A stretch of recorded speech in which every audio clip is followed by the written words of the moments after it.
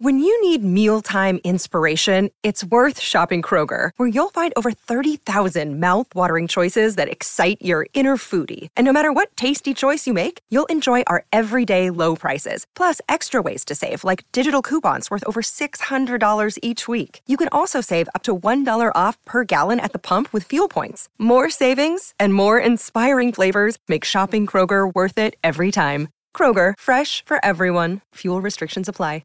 Another day is here, and you're ready for it. What to wear? Check. Breakfast, lunch, and dinner? Check. Planning for what's next and how to save for it? That's where Bank of America can help. For your financial to-dos, Bank of America has experts ready to help get you closer to your goals. Get started at one of our local financial centers or 24/7 in our mobile banking app. Find a location near you at bankofamerica.com/talktous. What would you like the power to do? Mobile banking requires downloading the app and is only available for select devices. Message and data rates may apply. Bank of America N.A., member FDIC.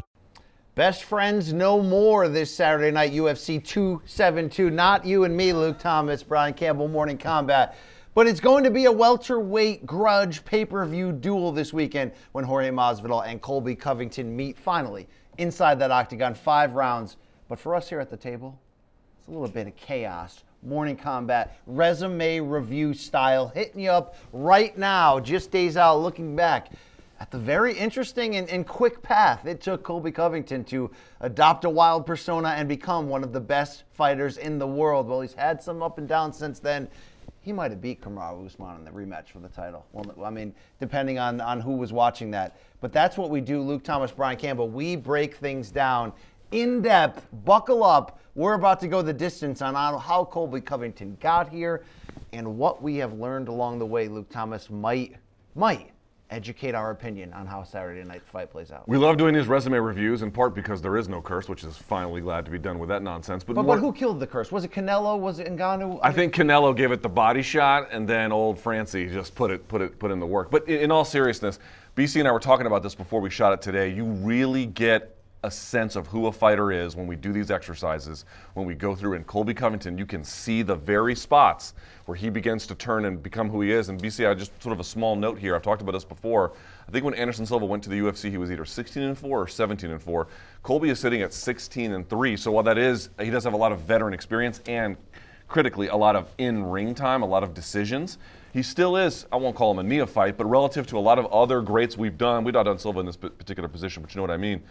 He doesn't have the longest resume in that sense, but he does have a hugely impactful one. And it went from who is this guy to, wow, maybe he'll be something one day, to he is defeating all of the famous welterweights one after another until he finally began that rivalry with Kamaru Usman, which could be closed, could be still open. We'll have to see what the future brings. But who is Colby Covington, the Chaos One? Of course, please like and subscribe to the video. We do some pretty awesome things here at Morning Combat. This is a special in-depth look, though, at Chaos.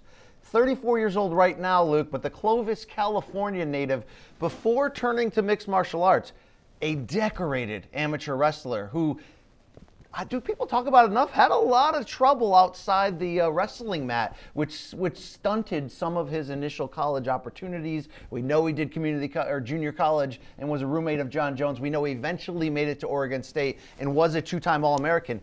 But you go back and read the up and down.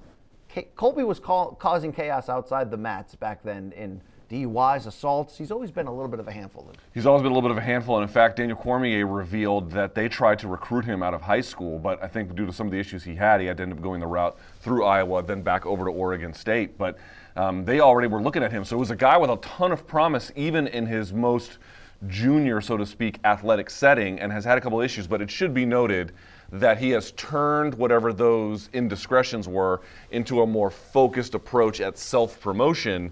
And, you can like him or you can hate him, and it seems like most people like him at this point, but it worked. He turned that energy, that was negative energy that was affecting his life, and it's still quite negative energy, but at least he's not having to sit in front of judges. He's actually getting bigger checks from it. And he's leaning heavily into it, and as we look at how he got here, as a 5-0 professional at the age already at this point of 26 when he makes his UFC debut in 2014. 2014, excuse me, yes. Luke, he's not a finished product at the point of his UFC debut. But would you say, just on a more macro level, his transition from the amateur style of wrestling into using it as a weapon in the MMA space, that was fairly instantaneous? Yeah, I would say that. I think when you look at the tape on him, especially in those early days, what did he have going for him? I don't think he had quite weaponized his pace that way, but he certainly was able to give a full account of himself through the entire duration of the bout.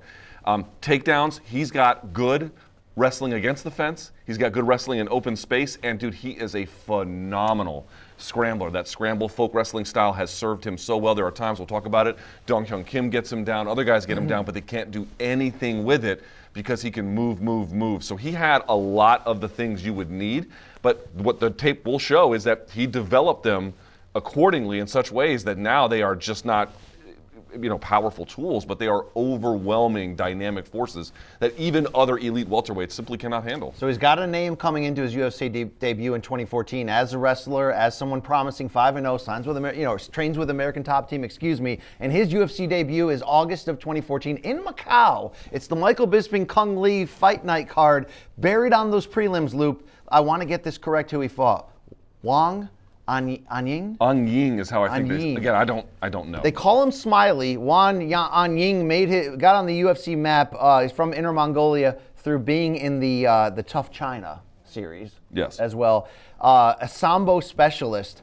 But what's interesting on the walk to the cage, Kenny Florian on the commentary, I really like Colby's attitude, humble and hardworking. While that's not incorrect, right. And a lot of people will tell you before that persona and character came, the real Colby, a much different man. It's just like night and day to look back on this baby face walking to the cage and Ken Flo hyping that part of him up. Very interesting. Just the only thing I would add to that is you're right. Like Ken Flo wasn't wrong for that. At the time, that was true. At the time when he first got to the UFC, you can see he's all about hard work, keeping your head down, just learning. And it's only as he gets comfortable with the process that he begins to manipulate it for his own effect. If you haven't seen Colby Covington's UFC debut, Luke, it almost goes down in Mickey Gall, CM Punk fashion in some ways. There is a long feel-out process, which is much different than the Colby we would end up seeing against Maya, against RDA, where it's sort of, I'm just going to run across, meet you in the middle of the cage, and try to establish what I do. Lots of feinting, but once he takes Anying down, not only is the fight essentially over, but how do you like some of the early things, trapping the right arm of Anying behind his back, and then it's just left ground and pound powerhousing all day? Yeah, you would see more of this in a much more developed way in the Max Griffin fight. But this is what you were asking, like what did he come into the UFC with? Cross wrist and same side wrist control, riding the hips, getting the takedown. Ground and pound is obviously a little bit new, and the positioning that comes with that's a little bit new. But this opponent didn't offer any resistance. I will say this was a smart call probably for Colby to take this fight. Now maybe he didn't have much of a choice, but what I mean is, you get to make your UFC debut. Okay, here's the catch. You got to travel to Macau, China to do it, which is not that great. But we're going to give you an opponent that's very beatable with your already existing skill sets. He actually had another one he had to travel for Uberlândia next in Brazil. And so it was actually the perfect fights for him to get the training wheels going and then taken off prior to the Mike Pyle fight. And you want to talk early now, how important was the character turn that he would eventually get to? He's buried on the prelims for a while. And so anyway, Anying does get up, but Colby with a body kick, here's what he's doing. His striking this early is not a strength, but he knows how to disguise the threat of a big strike and go right into the chute. In this case, it was a hard body kick directly into the chute, and once he got Anying down, short elbows cuts him, gets the stoppage, and you see a very baby-faced celebration. But at the very least from Colby, I don't think he fully believes in his striking, but he knows how to use it to deflect. Dude, this guy he was a two-time All-American, which means you place inside the top 8 at the NCAA championships. That's what that means, right? He did it 2 times. It's very difficult to do. Dude, this guy knows he's stronger than most people. He knows he's faster than most people. He knows he's a better wrestler, even at this stage, than most people. And he was bringing those talents to bear without a ton of concern, just playing it, safe enough, I would say. We turn the calendar to 2016, and his second fight for Colby in the UFC, as you mentioned, Luke, stays busy in Brazil. 3rd round rear naked choke submission of Wagner Silva. But it's the 3rd fight in his progression where he's stepping up to a new level in Mike Pyle. It's May of 2015. It's UFC 187. He's buried on the friggin' prelims of the Conor Aldo, I'm sorry, that's 194, of the vacant light heavyweight title bout between Daniel Cormier and Rumble Johnson. But Pyle, Luke, despite being age 39, has the great mullet. Stopped in 2 of his last 3 fights, coming in, by the way, against Tim Means and Matt Brown. Just the size, the striking ability. This is the first fight where you're going to say, okay, Colby through 2 fights. I know what his strengths are. Can we see some other adaptions? This was a great and a real first challenge for Colby. Mike Pyle, as you indicated, black belt, good, solid takedown defense along the fence line. In fact, I think I can't remember if it was Herb Dean or not for the referee for this one, separating them multiple times against the fence, standing Colby up for inactivity. So you can see in these early stages, he's able to make contact, he's able to neutralize Mike Pyle, especially in that first and parts of the second round. But he didn't exactly have a lot of guard passing. He didn't exactly have a way to keep the offense moving, which was one of the things that hurt him. Now, he had enough top control in this fight, and again, enough scrambling where Pyle scores a reversal, nearly scores a choke from the back. That scrambling ability is just so innate in Colby. He's hard to hold down, he's hard to hold on to, he's hard to get anything isolated. And so while I thought that in that third round, Pyle was able to do some good work, it was way too little too late. And Colby just showing, to your point, even in his third UFC fight, those skills from wrestling with some slight tweaks along the way, dude, that's powerful enough to beat a guy as good as Mike Pyle. But this is worth rewatching if you want the full story of who Colby is. Because, as you mentioned, he's facing resistance for the first time. Pyle landing counter shots. We haven't seen someone on the feet really start to piece up Colby even a little bit. Pyle, stubborn takedown defense. Again, first one to really kind of stop that. And also, he had 15 submission wins, Pyle, of his 26 wins overall. So, Luke, not only did we see Colby, who did deserve a solid 3-round unanimous decision here, but you had to see him bypass not just resistance, but a little vulnerability. Don't forget, late in round 3, Colby gets caught in a Kimura. Mike Pyle reverses it. Then Mike Pyle in full mount. And a legit choke in which you've got to see the real fight in Colby Covington to grittily sort of work out of that before the bell and get free. But I think you saw that. Colby goes immediately for C-grip behind the sort of double unders behind Mike Pyle, pulls himself to him until he could finally get away or at least roll through and create a scramble. Nearly gets choked out, to your point, because, hello, Mike Pyle's a pro fighter too.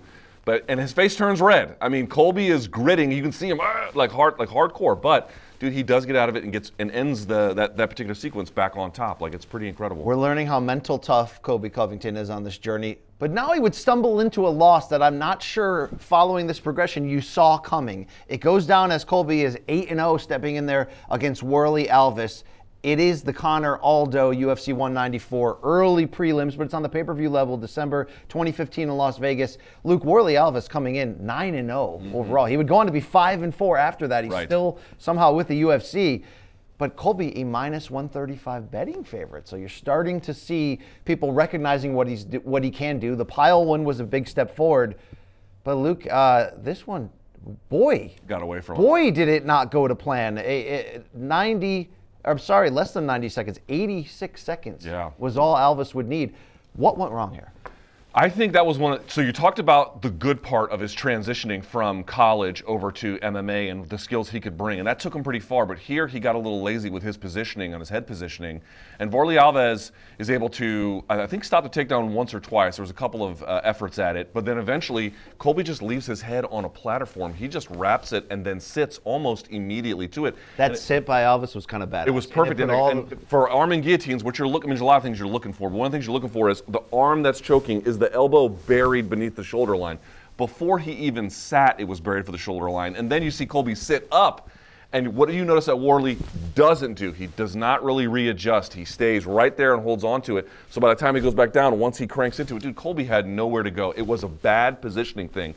And I think that one of the things you see him do now, especially in that Lawler fight, he gets behind opponents a lot now. He likes to get between himself and the fence and then use that tight waist or like an over-under grip, because I think if you just play too long in front of a guy like that, Colby's defense even since then has obviously gotten a lot better. His head positioning has gotten better. But this is him getting a little bit in front of his skis, trying things he wasn't ready for against an opponent who, we can't say he's a better welterweight than him. He was on this night, but not in general. But the point I'm trying to make here is this shows you there were some things. This was a wake-up call for him about what he needed to do to put himself in a position to win. It would turn out to be Warlley Alves' mountaintop moment, going to 10-0, as I mentioned, going 5-4 after. But it wasn't just Colby getting caught in the first 90 seconds, Luke. No one came at him yet until Alves did it, who ran at him with flying knees, was working him a little bit in the clinch. And even though Colby ends up getting his first takedown attempt, Alves puts on the choke and never lets it go, and leading to them sort of breaking apart leading to the scramble that led to the submission. So he walked into somebody else's trap and strength and got found out. Do you give him any credit for his attempt Colby in the choke before the tap out at a violent slam. He does pick Alvis up and tries to slam him violently. But when that doesn't work to break the tap comes, and Colby holding his chest afterwards in pain. Could be, I'm not sure. It could be, you can get compressed that way, right? So the reason why, listen, if you try something in the octagon and it works, you kind of have to respect it.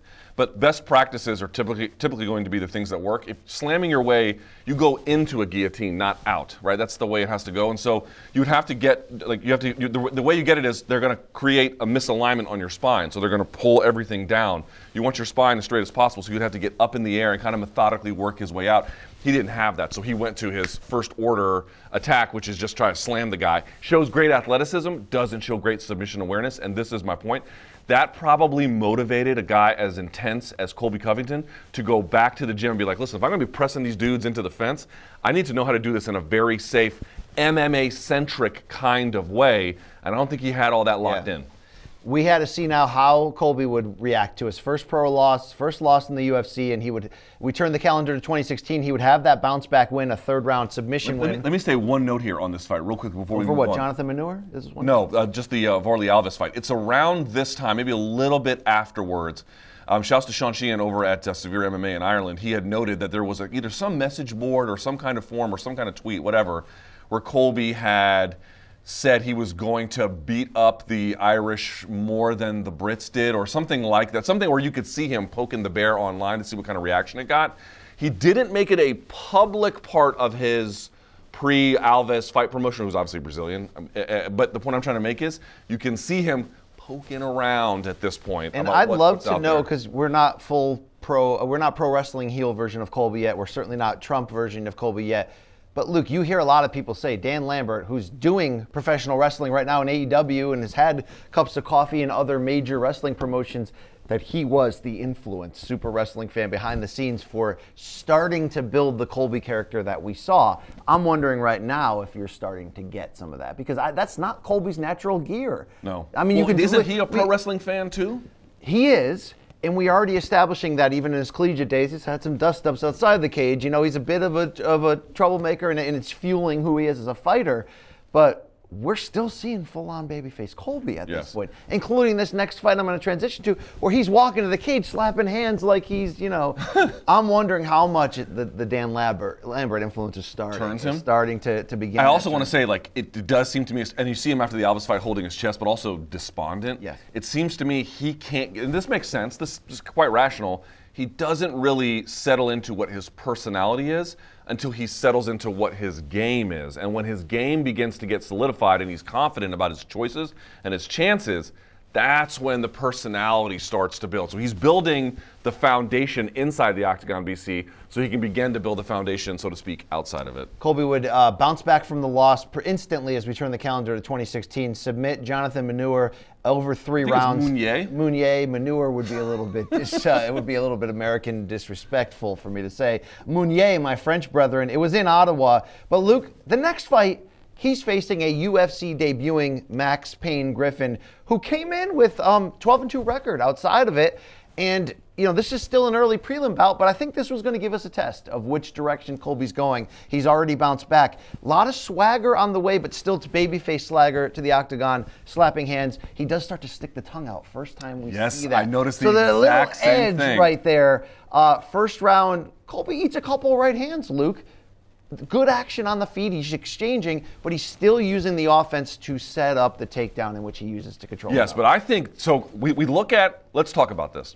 We look at, in the careers of fighters when we do this, what was some of the turning point fights?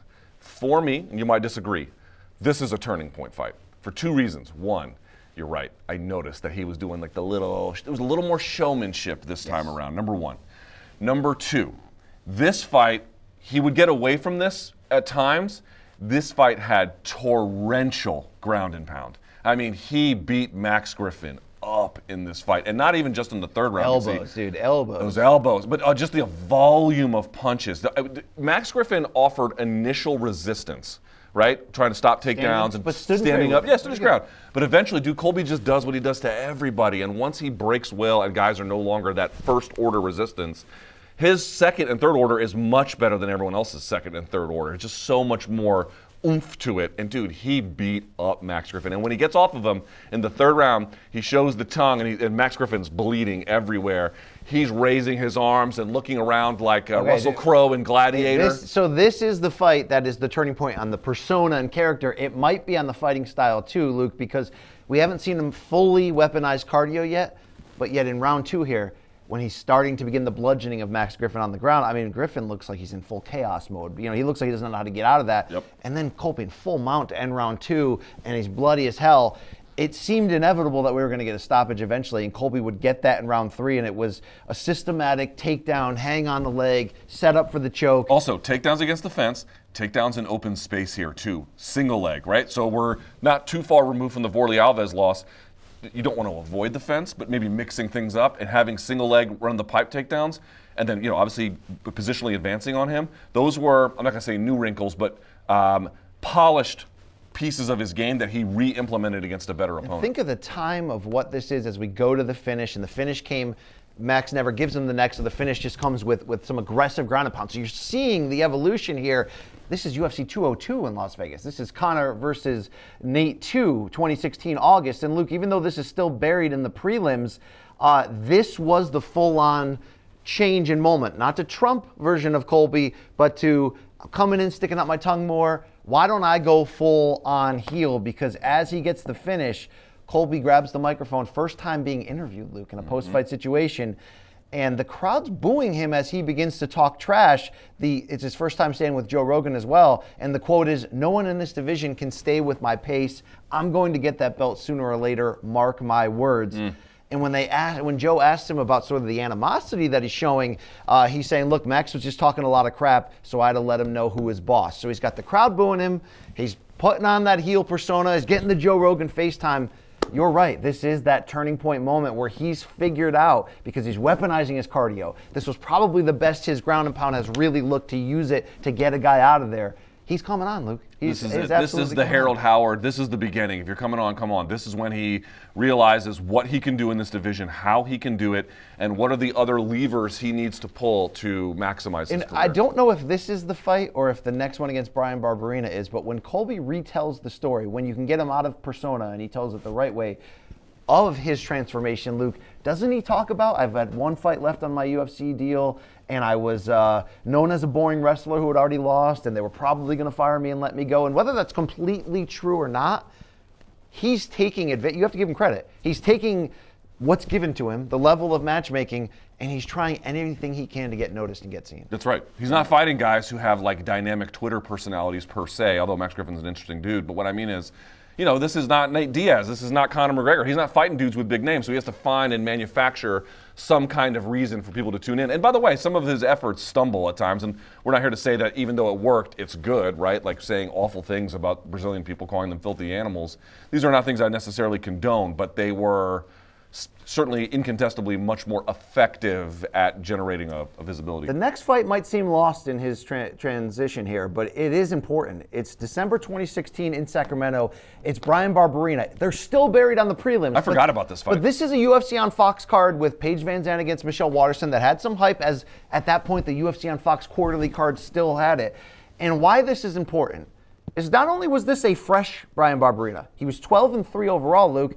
One fight before, had beaten Warlley Alves by unanimous decision. So here's action star, bigger than Colby in this division, a guy you're not going to handle easily, but Luke, maybe more important than all of this, as he walks to the prep point. First fight with Jorge Masvidal, his ATT teammate, directly in his corner. First fight with Jorge Masvidal's striking coach, Paulino Hernandez. That's right. Actually, in the Griffin fight also, they had said Paulino Hernandez is working his corner. Okay, but now you've got Jorge and him like right. Major presence. I did not see Mike Brown is the director. Yes, I didn't see Jorge in the Griffin fight. It's actually the one after the Barberena fight you're talking about, where you begin to see that like influence. Paulino Hernandez is the one that is at the center of this controversy about whether or not he was paid by Colby. But at this time, Jorge cornering him and Paulino. And if you want to know right away what that influence might do, Colby Covington opens the first round with a missed jump spinning kick and then comes right back into a high head kick that partially lands. So he's trying to show that, yeah, I'm still going for the takedown. Yes, I'm still using my offense to get me there, but I now have to make the offense a threat as well, because he would take Barberena down 4 times in succession. And why Barberena's big, and this was a good test for Colby, because while Barberena's takedown defense isn't the best, he's tough and he's going to get right back up. Colby just freaking relentlessly. 12 of 17 takedowns. Here's how they break down. He got 6 of 7 in the first, 3 of 5 in the second, 3 of 5 in the third. Dude, these guys can't handle his wrestling, period. And once he tired Barberena, he began to strike on even terms with Barberena. And that's why I think this is another important progression, where Mike Goldberg even says at the conclusion of this 3-round unanimous decision, this is the best performance of Colby's career up to that point. In terms of comprehensive offensive effort, yes, in fact it was. Look, you're fighting Barberena, you're fighting Max Griffin, it's still a certain level. Luke, I feel like we jumped up to a next level of competition to start 2017. It goes down in June in Singapore as Colby continues to be a road warrior. And Luke, it's the last career fight of, at this point, 35-year-old Dong Hyun Kim. Is that right? Who, the stun gun, he was 7-1 in his last 8 coming into this fight, with the stoppage loss to Tyron Woodley being the only one, as he sort of, or is he going to be a title contender? Can he get to that level? And we all know he has a pretty killer resume before that, wins and losses against very elite opponents. But Kim's also got a 4-inch reach advantage, and this is a new style for him to fight against. A welterweight who's bigger than him, who's got the judo and standing clinch toughness and the ability to potentially do things to him. I don't think any of us thought this was going to end up being the retirement fight of Kim, but this was another big adaptation step, because they mentioned early in round 1 that ATT brought in 205-pound judokas for Colby to work on ahead of this, and that Jorge was the main sparring partner trying to mimic Kim. So you're seeing that influence. What did you see in this fight? Yeah, exactly. So this one was actually a bit of a reset moment, I would argue, for Colby. He's getting better and better and better, but Dong Hyun Kim is very good, and being a judoka, had the capacity for his own takedowns, nullifying things in the clinch. Right, so you have to be very careful. So this fight got a lot of boos in Singapore. I believe there's a couple of ref separations along the way. But the point I did learn, though, was that Colby, would get thrown a couple of times and still scramble back to a dominant position. He also blocked a lot of these judo attempts. Blocked a ton of them, stuffed him. So his standing clinch physicality is That's right. So in the Lawler fight, which we'll get to, you'll see him work this clinch position. Obviously, Lawler is not Dong Hyun Kim in the clinch or up against the fence in the clinch or whatever. But the point I'm trying to make is he used all the things. He had to be very defensive here. In fact, he only threw and landed 47 significant strikes. Not a ton for him. I think he had over 70, for example, against Bryan Barberena. So he had to dial back the offense, but he did realize, okay, now, by the way, Dong Hyun Kim, like Vorley Alves, has submissions there, but he kept himself in safe spaces while dominating from behind at times, getting enough of the takedowns they need to. He got 3 out of 6 in the first round, 2 out of 5 in the second round, and 3 out of 4 in the third round. Again, we go back to, we sound like broken records, an overwhelming presence, and this time, BC, no mistakes. Maybe he got a couple times where he got tossed, but he didn't make mistakes. And while, again, he's not formally utilizing his cardio as a weapon, it's part of the overall thing that he's doing right here, because he's trying to improve his striking, as I mentioned earlier. And in that second round, Luke, you would see Covington rock Kim with an overhand left, then hit a running switch knee and add a high kick. So there's variety to his striking. Kim would block a takedown early in the second round and then never stuff another the rest of the way. But what is interesting, the end of the second round, as they were standing and grappling, you got a judo trip from Kim that goes down as the first takedown on Colby against Colby. But he couldn't do anything with it. Couldn't do anything with it. That's the key. This fight closes. It's a 3-round unanimous decision. A good counter striking from Colby to end it. But Colby getting booed, and he screams, "This is my house," as he wipes dirt off of his shoulders and does the Hulk Hogan ear thing as he's being booed to the heel fans as he's being booed. Colby would then turn to Kim, just to give him respect, bow to him, hug him after the decision. But he's going after the crowd, there's no question about it. The quote, Luke, "I'm the uncrowned king of this division. Dana, I'm a size 32 waist. Get that belt for me." He would do the discount double check. And he would also say, Luke, to be the best in the division, I got to beat him, so I want RDA. And the Kim one, look, if we learn something from here, he's title ready. Colby is title ready. He's ready to fight either for the title or the guys you have to beat to get there. That's right. This took him up another level. Dong Hyun Kim was very well respected at this time. And you know his final quote in this? My best friend Jorge Masvidal. Thank you very much. Yeah. Who was in the corner. You could hear Jorge being like, "Switch to the double if he gives it to you. Switch to the double." Dude, he was on top of it, giving that guy great advice in the corner. So, Luke, let's launch directly, if you're Colby Covington's career arc, into the title picture here. The Kim win was June of 2017, so let's go to October of that same year. And it's in Brazil, Luke, if you're looking for a turning point of the heel character of Colby Covington, and it would come against the great Demian Maia. Where is Maia at this point? 3 months removed, Luke, from losing his title opportunity against Tyron Woodley, and really just getting stuffed at every turn. But I say that to show you that this is still, it's end of career Maia, but it's the last prime version of end of career Maia, because his reinvention to cut down to welterweight, to add striking in there, but really against Woodley, you saw what he's about. And he also went for about 500 takedowns and got none of them. Just before the Woodley fight, so that was a bad loss for him. But remember, Woodley didn't like beat Maia up; he just stuffed everything. And that was at UFC 214, right? That was the Jones DC 2 card, if memory serves.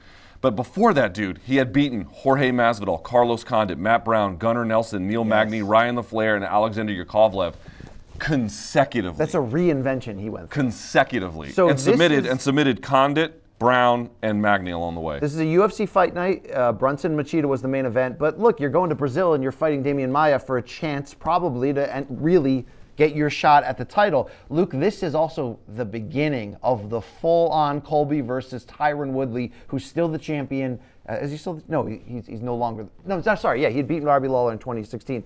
So Woodley's the champion, and with the fallout of ATT, all that business, DC makes a quote at the prep point that he said, I talked to Dean Thomas, and Dean Thomas told me I wanted to help Colby win this fight so he can fight Tyron because I think it's an easy fight for Tyron.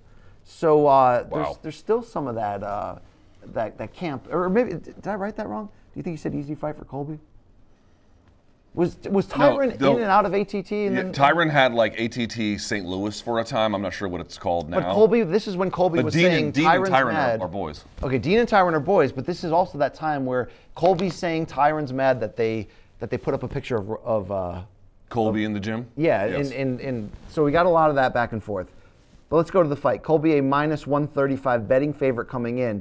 Demian Maia's a lot bigger than him, Luke, okay? But here's the thing, dude. And he is, in Demian Maia's, who's more offensive these days, lands 3 consecutive hard overhand lefts, and then 3 more left hands that force Colby to smile, that shows you got me, and begin to circle away. Early on, you're like, how's Colby going to attack this specific target? Because if you try to take Maia down while you're falling into his spider web, well, he's lighting him up on the feet early, Luke. Well, how about this? Colby Covington for takedowns, 0 for 0 round 1, 0 for 0 round 2, 0 for 0 round 3, which of course we already knew, but I bring up to say, dude, he couldn't rely on wrestling at all. Maybe some clinch neutralization at times, but mostly he was trying to just keep distance from him. He's also bleeding in the eye. He's now bleeding because he's been hit with these overhand lefts, so you can see the blood coming down. But dude, about midway through that round, he takes that fight by the scruff of the neck and never looks back. You know how he turned it?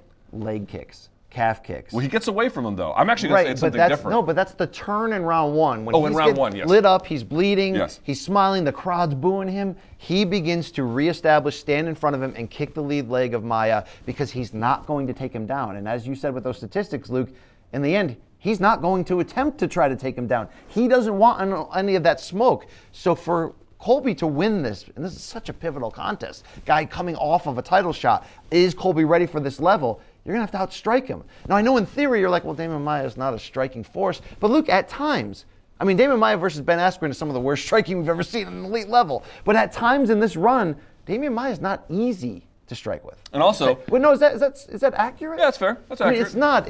But well, for Anderson Silva, well, they fought, but so it was what it was. But I mean, like, an elite striker would probably have his way. Colby's not an elite striker. But the thing for me that stood out, 2 things stood out for me. The leg kicks were big in round 1. He got away from them after that, came back a little bit in round 3. The thing that stood out for me was 2 things. 1, dude, he was so much physically stronger than Demian Maia. This fight to me highlights the difference between dudes who grew up wrestling, who are great athletes, and then dudes who try to learn wrestling later. Now, obviously, guys like St. Pierre have kind of muddled that, but Demian Maia couldn't. Every time he tries to lock up, dude, the scrambles from Colby Covington to turn left, turn right, turn around, back him up. Maia was overwhelmed. He would trip him. He stood with him, and then he outstruck him. But that pace started to, you could see the But don't you feel like when they locked up, Colby was like muscling him around? I was kind of shocked. Even though Maia looks like the bigger fighter, that's right, was landing the heavier strikes earlier. Once Colby settled in, I'm not going to shoot, but I'm going to put pressure on you constantly. It actually then became a gas tank game. Luke, in hindsight, I remember watching this fight and going, Maia's gassed out. In the middle of the second round, he looked like he was gassed out. He looked like he was gassed out, but you're right. And it made a change as Colby can start to get more confidence offensively, where he's starting to land uppercuts, he's throwing boxing combinations. The crowd is booing the shit out of him, but by round 3, Luke, would you say this is like one-sided? Super one-sided. Dude, he's banging up Maia. And also Maia, the difference was, again, in the Woodley fight, Maia couldn't get his takedowns or submissions going. In this fight, he couldn't get them going and was also on the other end of just a constant sort of steady drumbeat of offense on the feet. One thing he did that was a great adjustment, I wanted to bring it up, he put his hands up high. Mike Brown told him in between rounds, get your guard high and then throw from there, and you can see him do it. And then the lefts that are coming over start to miss. He starts to get away from him. And then once the left wasn't really an option for Demian Maia to go back to as it was early in the first round, he doesn't have anything for him. He has nothing for him. Well, here's what really angered the fans. At the end of round 3, Maia, desperate takedown attempt. Colby sprawls, and then give Colby credit, Luke. He was almost doing Lesnar-style ground and pound underneath, and he bloodies up Maia, and he's discount double checking after the bell. He's looking, and then he goes, not just heel turn, he doubles down on it. Brazil, you're a dump. All you filthy animals suck. He would call out Woodley. He would push off the Brazilian translator and say they don't even deserve to hear this. And it's sort of like, holy shit, Luke, he didn't just neutralize Demian Maia. He beat the shit out of him and left him bloody. And then he turned on Brazil, and they're throwing shit at him left and right, Luke. Of course, it leads to the Verdum boomerang incident, but it's fairly aggressive. You don't see this type of reaction regularly. No, and then also we got to remember, Colby always brings it up as like a talking point. It's like, oh, I left Demian Maia in a pool of his own blood. Yeah, he did. He did. When Maia stands up, his face is a crimson mask from all of the damage that had accumulated, and he was already hyped up from it. He'd already obviously planned to do what he did. But we talk about turning point fights. This might be the most turning point of them all, actually. I know he wins the title against RDA, but BC, from the Max Griffin fight to this one, now the turn of the screw is beginning to happen. 1 month later, November 2017, in Australia, Colby would be down there, Verdum would be down there. The filthy animal Brazil comments would still be circulating. Verdum would buy a souvenir boomerang, Luke, and throw it at him, and then they kind of needed to be separated by like UFC PR personnel on the scene. Would you say, before Colby then pivots again into full right-wing Trump, let me go in that direction, this is peak villain, spoil Star Wars and Spider-Man movies, getting Brazil after him? This is sort of peak. Is he quasi-racist? Who is this? Yes. This character? And he was obviously leaning into sort of right-wing politics at this time in a very loose and general way. This was really always wearing the MAGA hat and stuff like that. And this is when people were booing him. In fact, we'll talk about in the RDA fight. They're booing him there. They're booing him in the Lawler fight. But they don't boo him forever. We go to a monster fight. It's June of 2018. It's in Chicago. It's for the interim UFC welterweight title at UFC 225. Luke, that's Robert Whittaker versus Yoel Romero Part 2. Why are we doing an interim title here? Is it because Tyron Woodley couldn't come back in time? I believe that's correct, yes.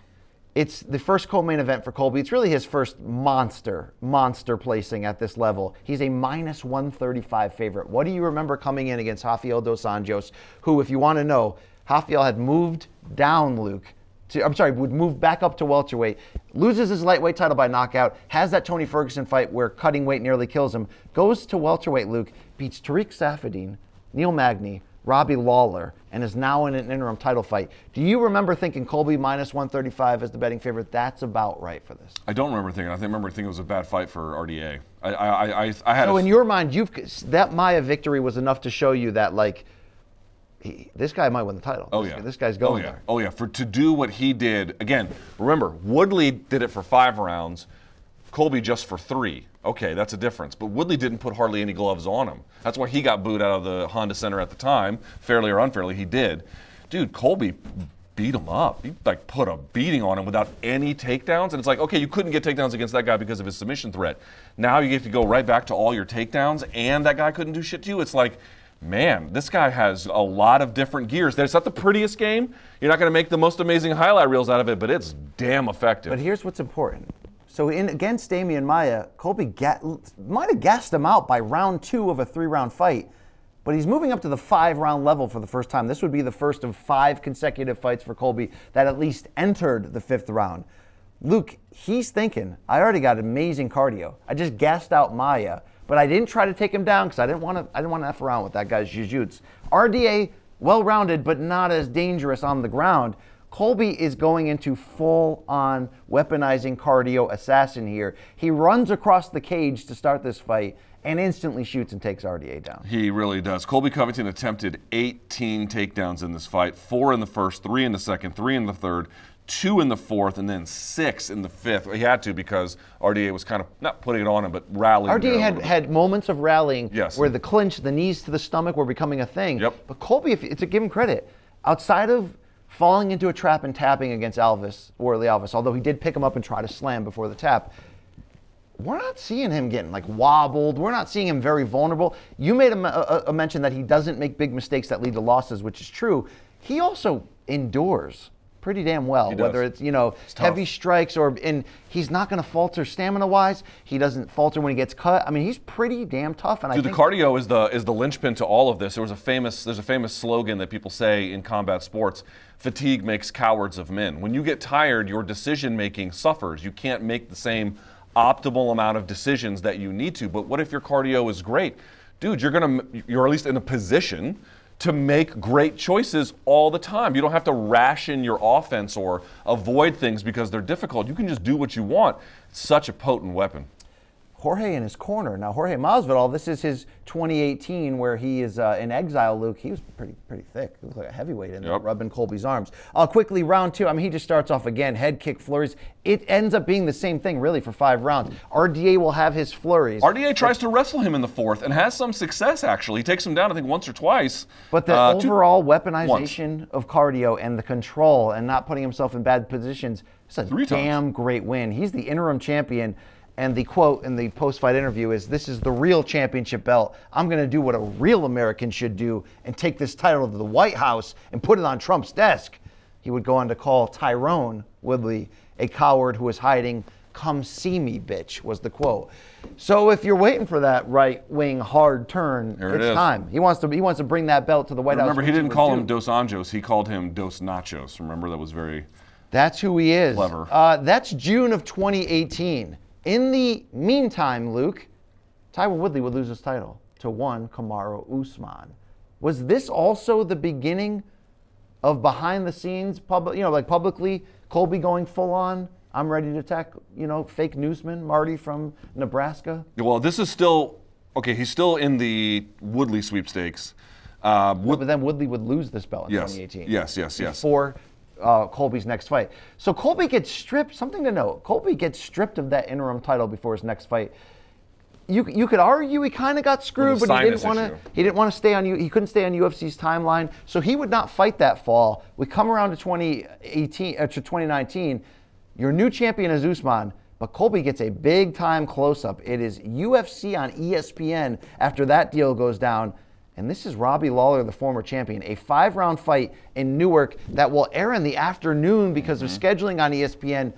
And this would also see Colby Covington invite the Trump brothers. Yes. And you're seeing Colby now full-on red MAGA and hat. He's got the red MAGA hat everywhere, Luke. He's not even paying the models to come to the interviews anymore. He's got the Don Jr. book. I mean, he's going full-on WWF And remember, heel. backstage afterwards, after he wins, he gets a phone call from at the time, the president, Donald Trump.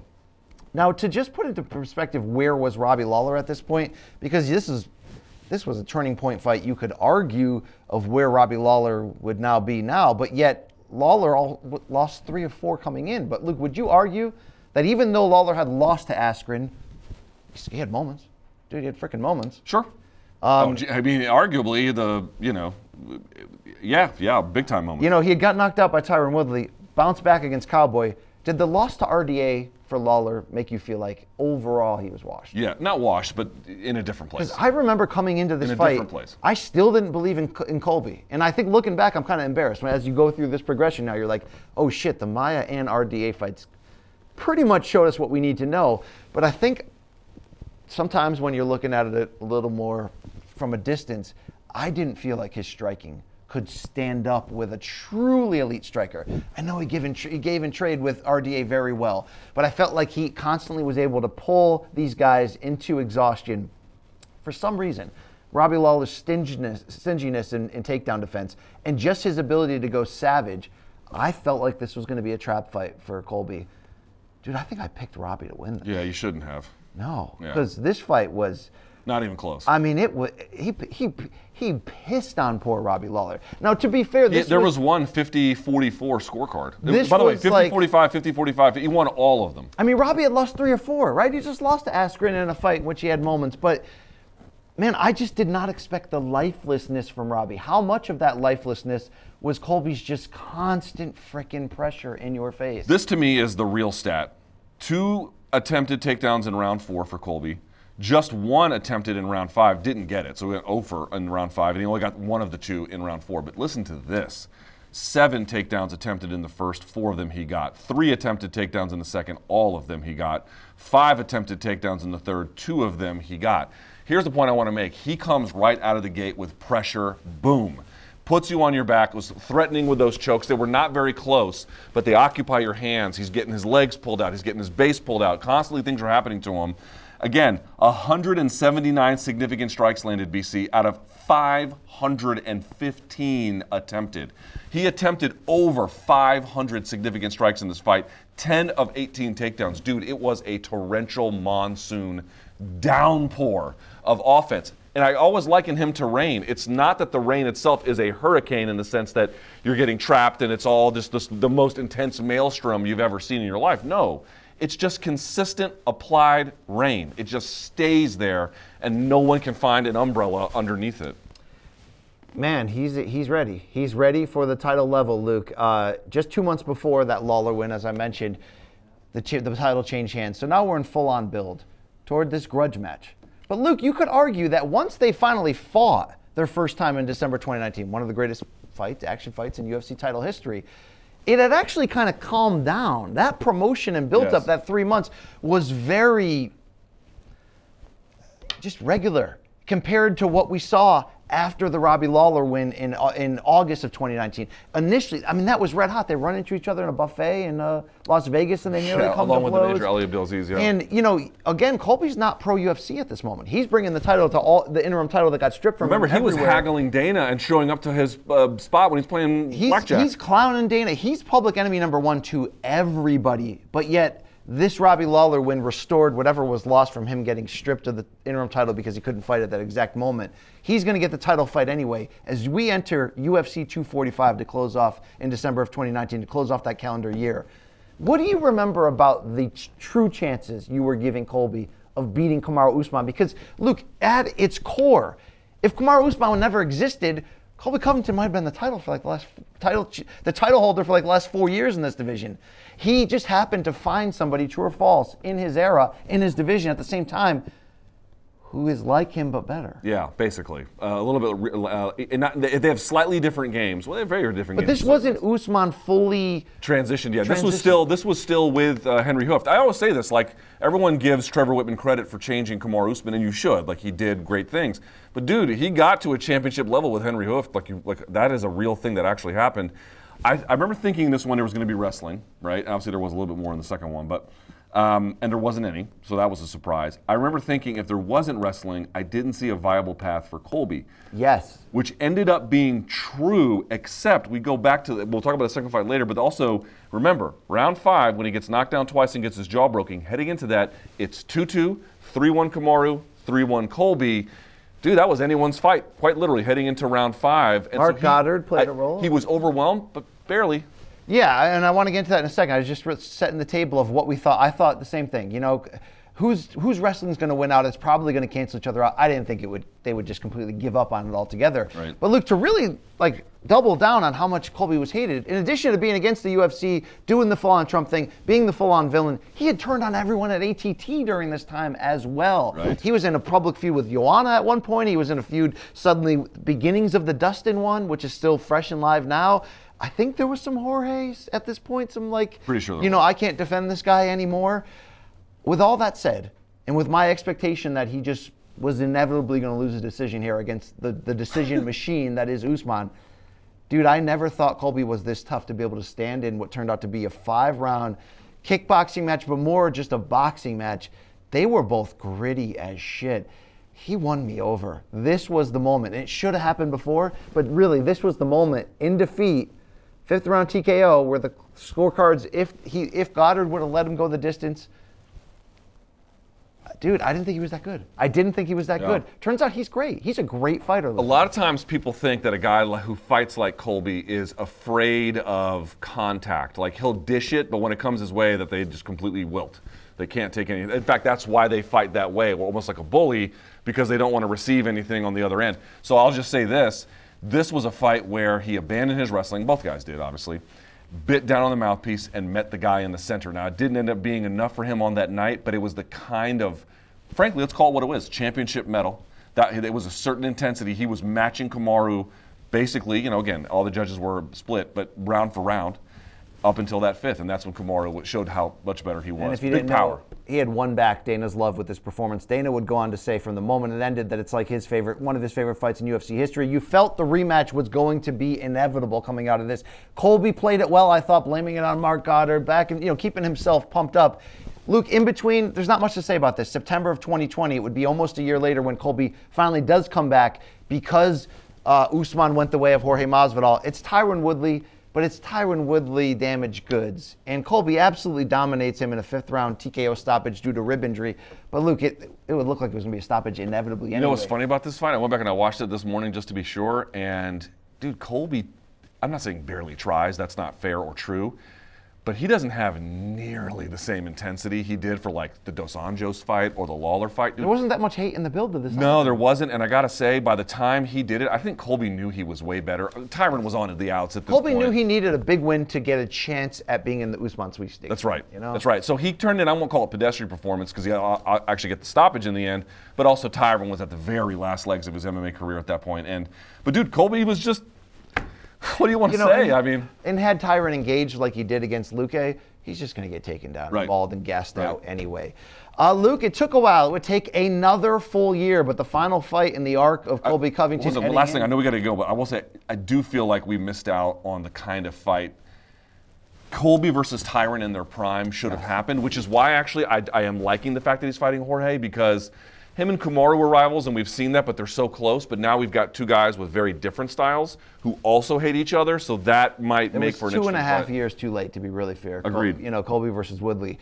Luke, it would turn out Colby, by sitting out, he would sit out over a year, 13 months. He ends up getting the second chance at Kamaru Usman after Kamaru Usman knocks Jorge Masvidal the hell out. Luke, there was a little bit of customer fatigue where we not as much as the Masvidal rematch for Usman, but a little bit of, okay, first fight was so much fun, I get it, let's do it a second time.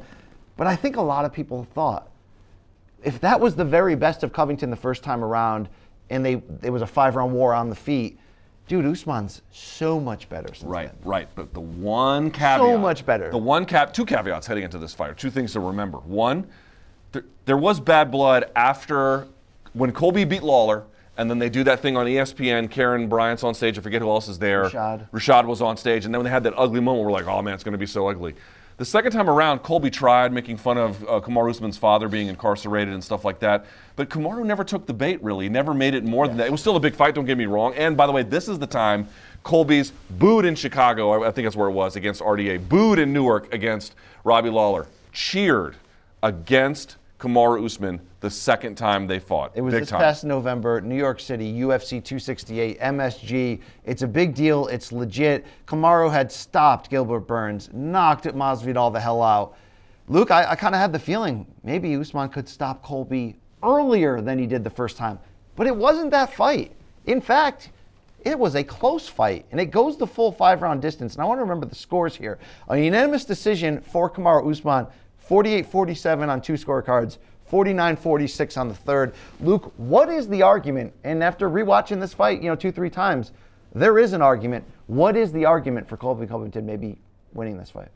One, there's the controversy around the takedown. Did he get it? Not that would have changed the complexion of the round, but if you just look at the numbers, he's a little bit short overall on volume, and he did get knocked down twice in the second, and that hurts his overall argument a lot. So you were numerically outstruck and you were dropped.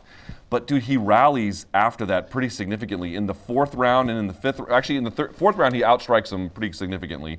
And in the third and in the fifth, it's very, very, very, very close. So this is what I always talk about. Like, pay attention to what someone does in MMA the round after something bad happens to him. Perfect example, Michael Bisping taking on Anderson Silva, gets dropped, I think in the end of the third or end of the fourth, whatever one it was. Then in the next round, third, comes out in the fourth, and that's his best round of the fight. Stuck it fucking to him. Now, Kamaru resists a lot of the same things that Anderson ultimately fell victim to, but this is what I'm talking about. Dude, he comes out in that third round and begins to just...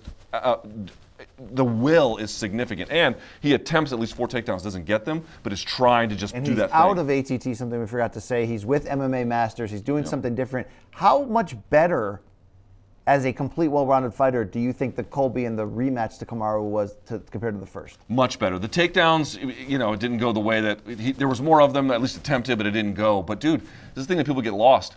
Colby has developed a series of really good weapons and scenarios in terms of strike selection that he's really good about throwing, right? So he mixes everything into what he wants to do, whether he'll throw and look for a collar tie or throw and look for an underhook or some kind of arrangement. He's a good boxer, too. He's a good boxer. Yeah, and he's just steady volume. Again, it's rain. You're constantly trying to see through what's happening, and it's hard to get a good look at it.